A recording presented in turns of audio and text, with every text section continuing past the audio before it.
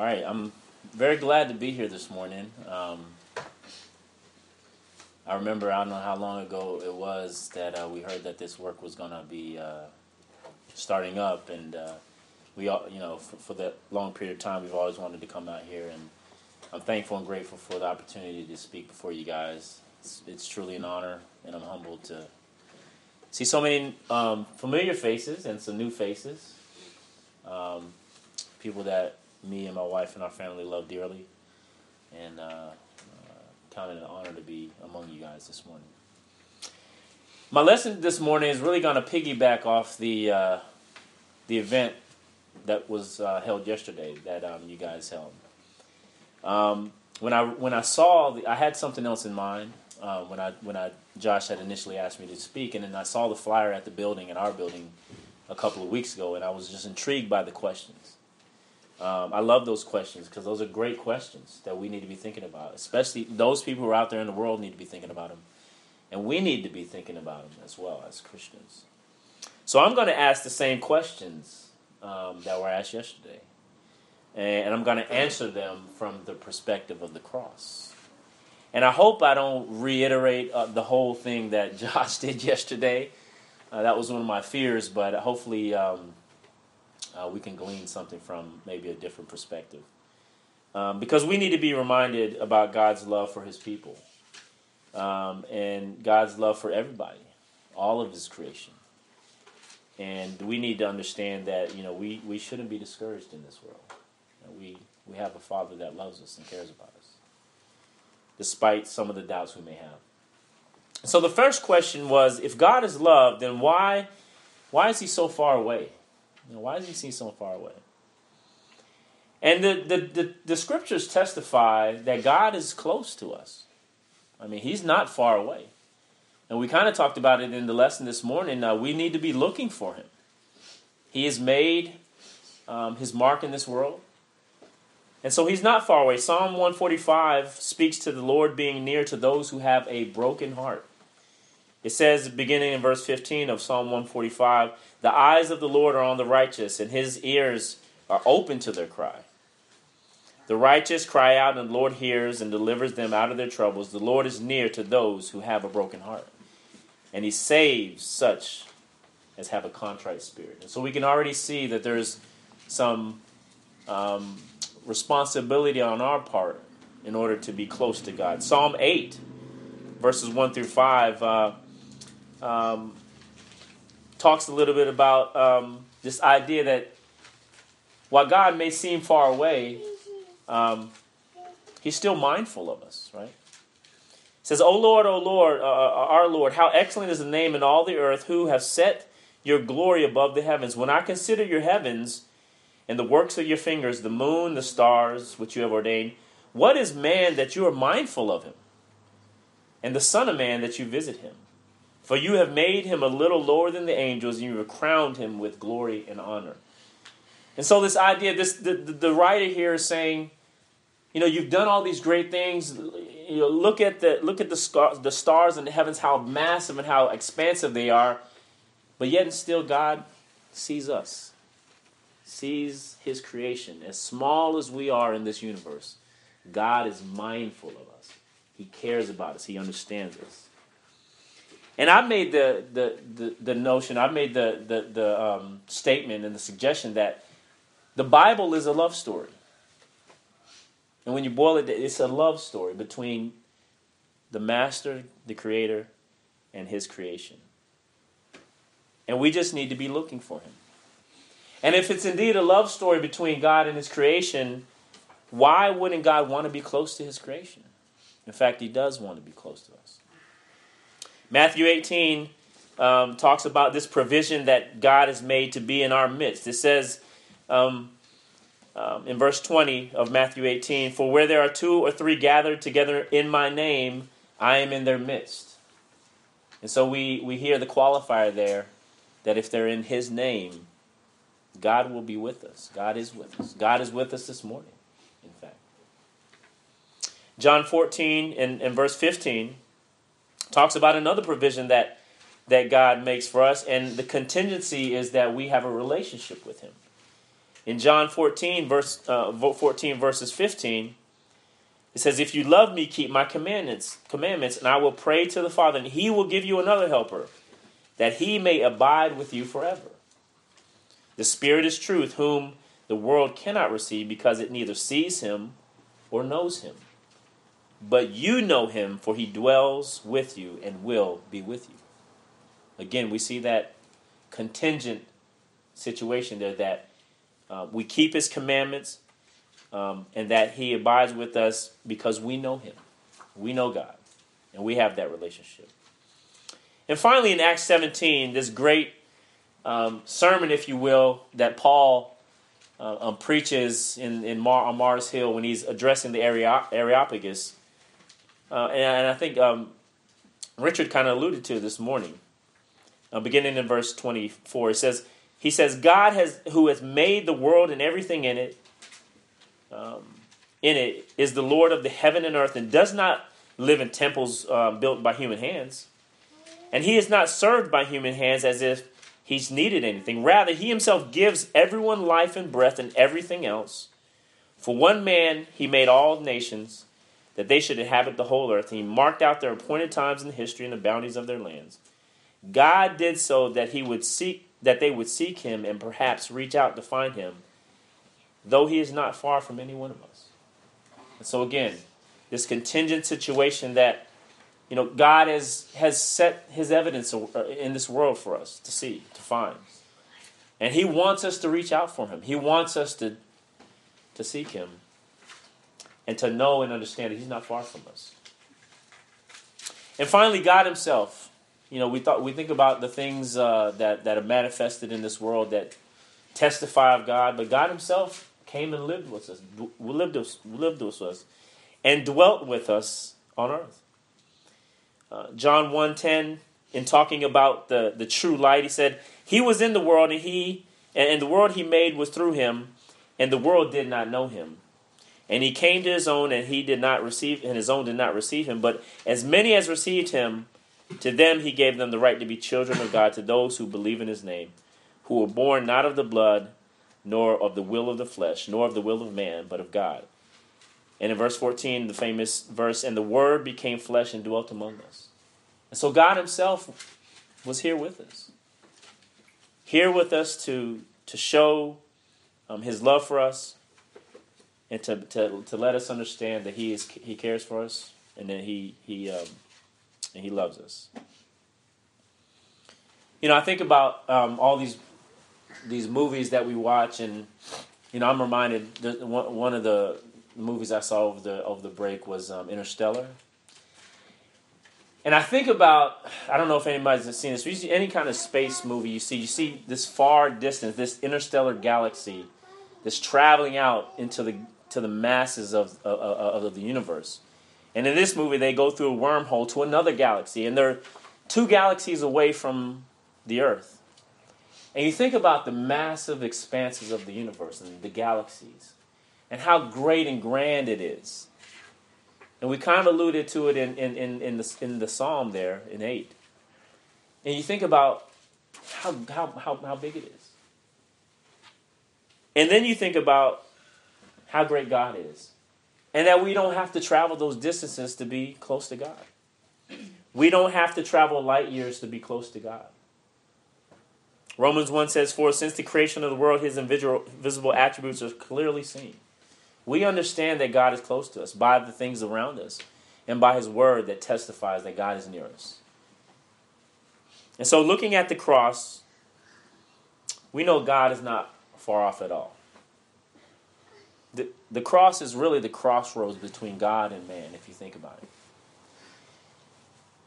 And it's where man was able to become close to God. When you think about the event of the cross, and especially when the veil in the temple was torn in two, it was really God saying, now I'm opening access to man, to me. No longer can only one man once a year go in the holy of holiest places and be in the presence of God. I'm allowing all mankind to have access to me.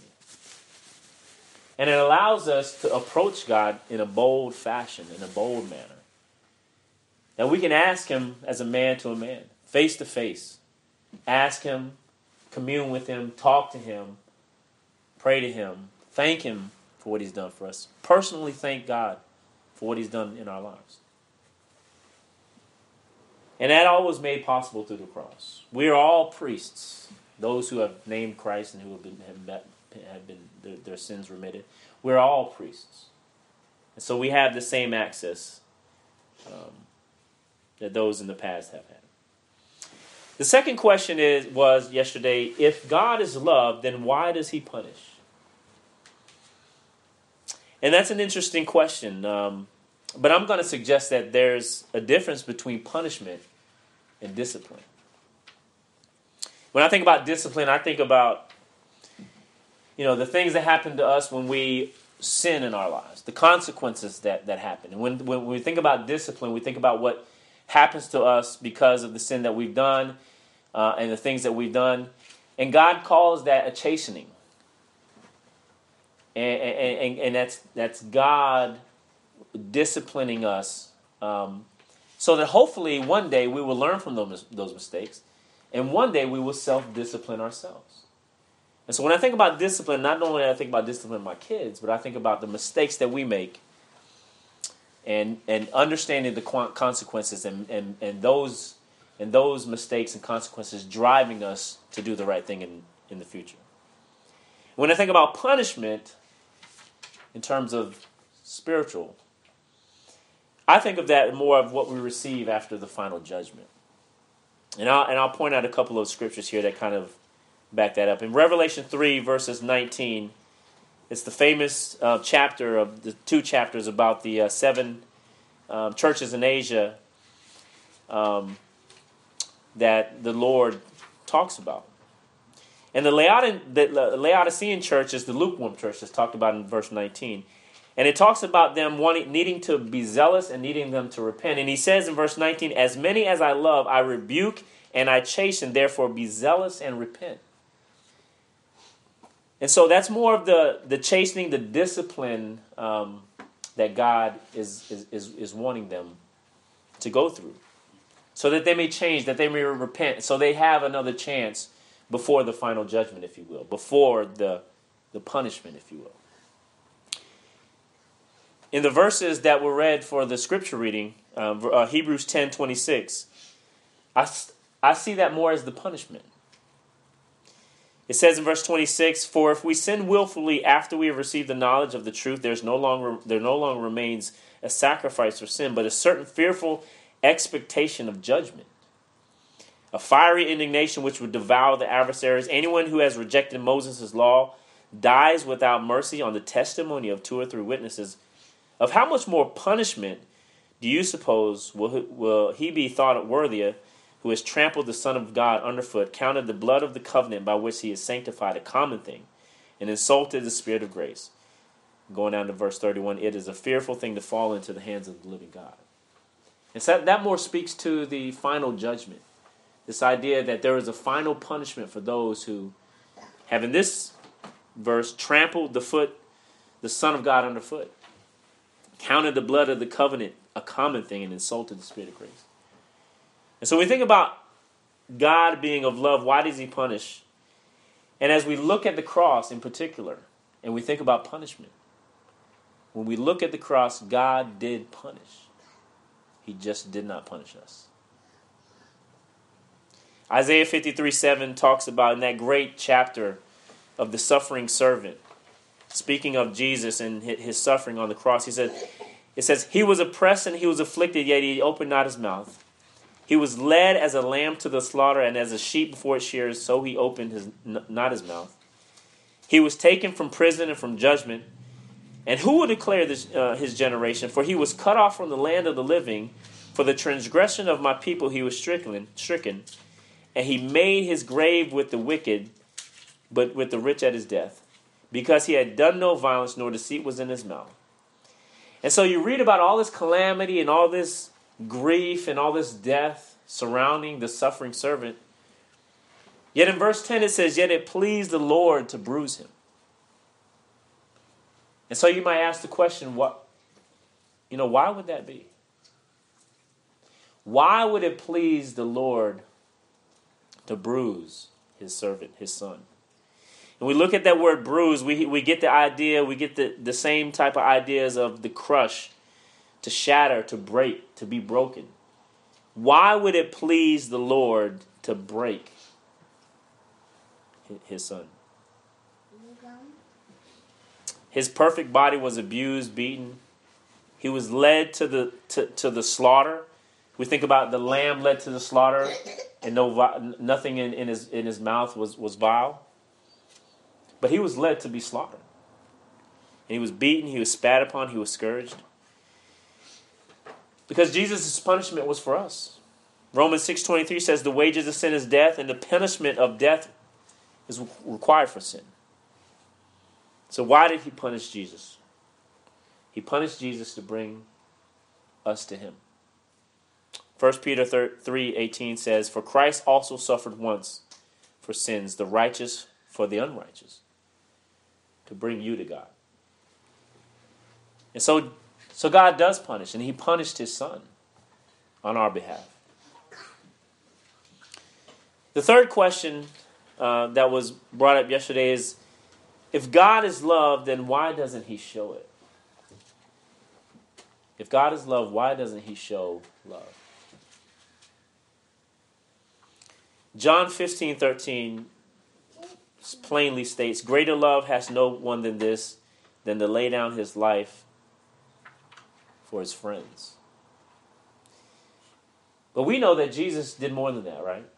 I mean, we know that Jesus laid down his life for his friends, his disciples. We talked about this morning. For his close friends. But he laid down his life for his enemies also. And we think about the state that we were in before Jesus' sacrifice. It was a helpless state. And God reached out to us, right? We had nothing, there was nothing that we could have done that would have remedied our situation. But God reached out to us. And what's interesting about this idea of this sacrifice of God, it's kind of a quandary, if you will. I mean, you think about the kidnapping, ransom situation in our world. You know, you have somebody that kidnaps somebody, right? And they go to somebody else and say, you know, I demand a ransom for this person to set them free, right? We all understand that's kind of how it works in this world in those situations. But in this situation, it doesn't make sense. Satan took us captive. He kidnapped us. God demanded the ransom, and he paid the ransom. That's the kind of love that God has. It makes no sense to us what God did for us. I mean, it doesn't make sense in our world what God did. Other than he loves us. He really cares about us. He really loves us. Romans 5:6 says, for when we were still without strength, in due time Christ died for the ungodly. For scarcely for a righteous man one will die, yet perhaps for a good man someone would even dare to die. But God demonstrated his love towards us in that while we were still sinners, Christ died for us. And so when we look at the cross and we look at and we think about the love that God had for us, we understand that Christ's body was perfect. And that was necessary for this sacrifice. He was tempted in all points as we are. He was sinless. He was perfect. He was that propitiation that Robin talked about. He is that appeasement that Robin talked about.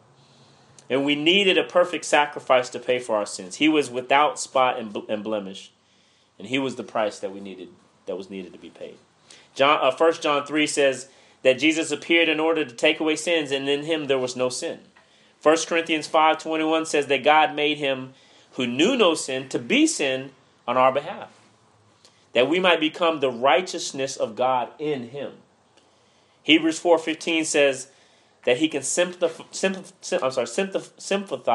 with our weakness, tempted in all things as we are, yet without sin. And so we understand that if Jesus ever have sinned even once, He could not have been that acceptable sacrifice that God needed, that we needed. He couldn't have been that propitiation. He couldn't have been that appeasement. He could not have been the Lamb of God that takes away the sins of the world. But thanks be to God that we did have that perfect, unblemished sacrifice to atone for our sins. And so you might ask the question, how does that display the love that God has for us? Well, Jesus preserved himself throughout his life. He willfully was pure in his life. Always thinking about this event that was going to have to happen. Always thinking about you and I. Always thinking about mankind. Always thinking about this thing that he had to go through. And that he was going to please his Father and be glorified because of this event. When we look at the cross and we think about love, the love of God, we see Jesus' perfect body, but we see that it was abused. We spoke a little bit about that earlier. That it was abused and severely beaten. We talked about Isaiah 53 in that manner. And how he was led like a lamb led to the slaughter. And when we think about the abuse that Jesus went through, it kind of came in two different forms. It came in the scourging and ultimately the crucifixion. First, the scourging came out first with the religious leaders of that time. They had their way with him at first. In Matthew 26:67, it says, they spat in his face and they beat him and they struck him with the palms of their hands, saying, prophesy as to Christ. Who is the one that struck you? And so the religious leaders here are having their way with him, hitting him around, striking him. In Luke 22:63, it said they smote him. And this idea of being smoted really is the idea of the flaying of flesh. You think about that, the flaying of skin. In John 19, it simply says, very briefly, then Pilate therefore took Jesus and scourged him. And we kind of read past that. It's one word description. They scourged him. But the scourging was a deadly event. And I'll just read a little bit about what we can glean from history of what a scourging what really took place in a scourging. The usual instrument was a short whip with several single or braided leather thongs on variable lengths in which small iron balls and sharp pieces of sheep bones were tied at intervals. So you get that idea. So Jesus was stripped of his clothing, and his hands were tied to an upright post, and his back and lower body were flogged either by two soldiers or by one at alternating positions. As the Roman soldiers repeatedly struck Jesus' back with full force, the iron balls caused deep cutting wounds, and the leather thongs and sheep bones ripped into his skin. And as the flogging continued, the lacerations would tear into his underlying skeletal muscles and produce ribbons of bleeding flesh. The severe scourging with this intense pain and blood loss most probably left Jesus in a pre-shock state. The physical and mental abuse meted out by the Jews and the Romans, as well as the lack of food, water, and sleep, also contributed to his weakened state. Therefore, even before the actual crucifixion, Jesus' physical condition was at least serious and possibly critical. And so we understand this idea of scourging, the abuse, and we see the abuse that Jesus took. And we understand that he did all this for us. And that's not even to mention the torturous event of the crucifixion itself. Being nailed to a cross, hands and feet hanging and gasping for breath for hours upon hours, being mocked, being criticized, being laughed at, spit at. Isaiah 52:14, I think, says it all. It says, many were astonished at thee. His visage or his appearance was marred more than any man, his form more than the sons of men. Speaking of his appearance, it was a brutal death. And so you might ask the question, why? Why did Christ have to suffer such a brutal and torturous treatment? Christ could have died in any number of ways to be sacrificed for us. Why with such astounding brutality? Number one, I think it's God's way of showing how ugly and repulsive our sin is and how it manifests in our life. Secondly, I think that the death was meant to be a shocking event, right? God had a message. He did not want us to forget what Jesus did for us. And I think the third thing is that it shows that God loves us and that Jesus loves us. That he would be willing. He knew what crucifixion was. He knew what manner of death that he was going to have to go through, yet still he went through it. He endured this because he loves us and he loves his Father.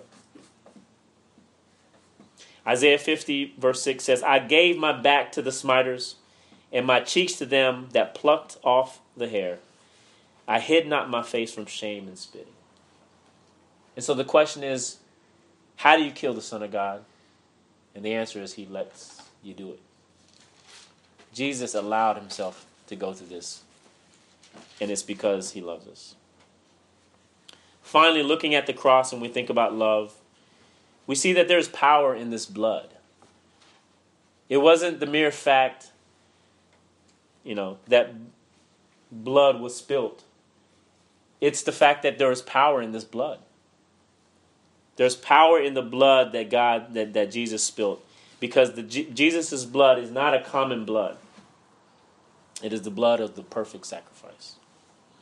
It has power to justify us. It has power to cleanse us. And it has power to allow us to be close to God. And man's been trying all these years to try to find out how they can be made righteous in God's sight. Different religions, they're doing all kinds of things to try to figure out how can I be righteous before God. But it was all made possible in this one event. Romans 5:8-9 says, but God demonstrated his own love towards us in that while we were sinners, Christ died for us, much more than having now been justified by his blood, we shall be saved from wrath through him. And so we're not just made right before God, we're justified. We've been justified. We stand before the judge. We will be able to stand before the judge in judgment and be justified to stand there. Despite the sins that we've committed in our lives, we will be justified, rightly justified to stand before the judge and be counted worthy to be in his presence. And it's only made possible because of the death of Christ.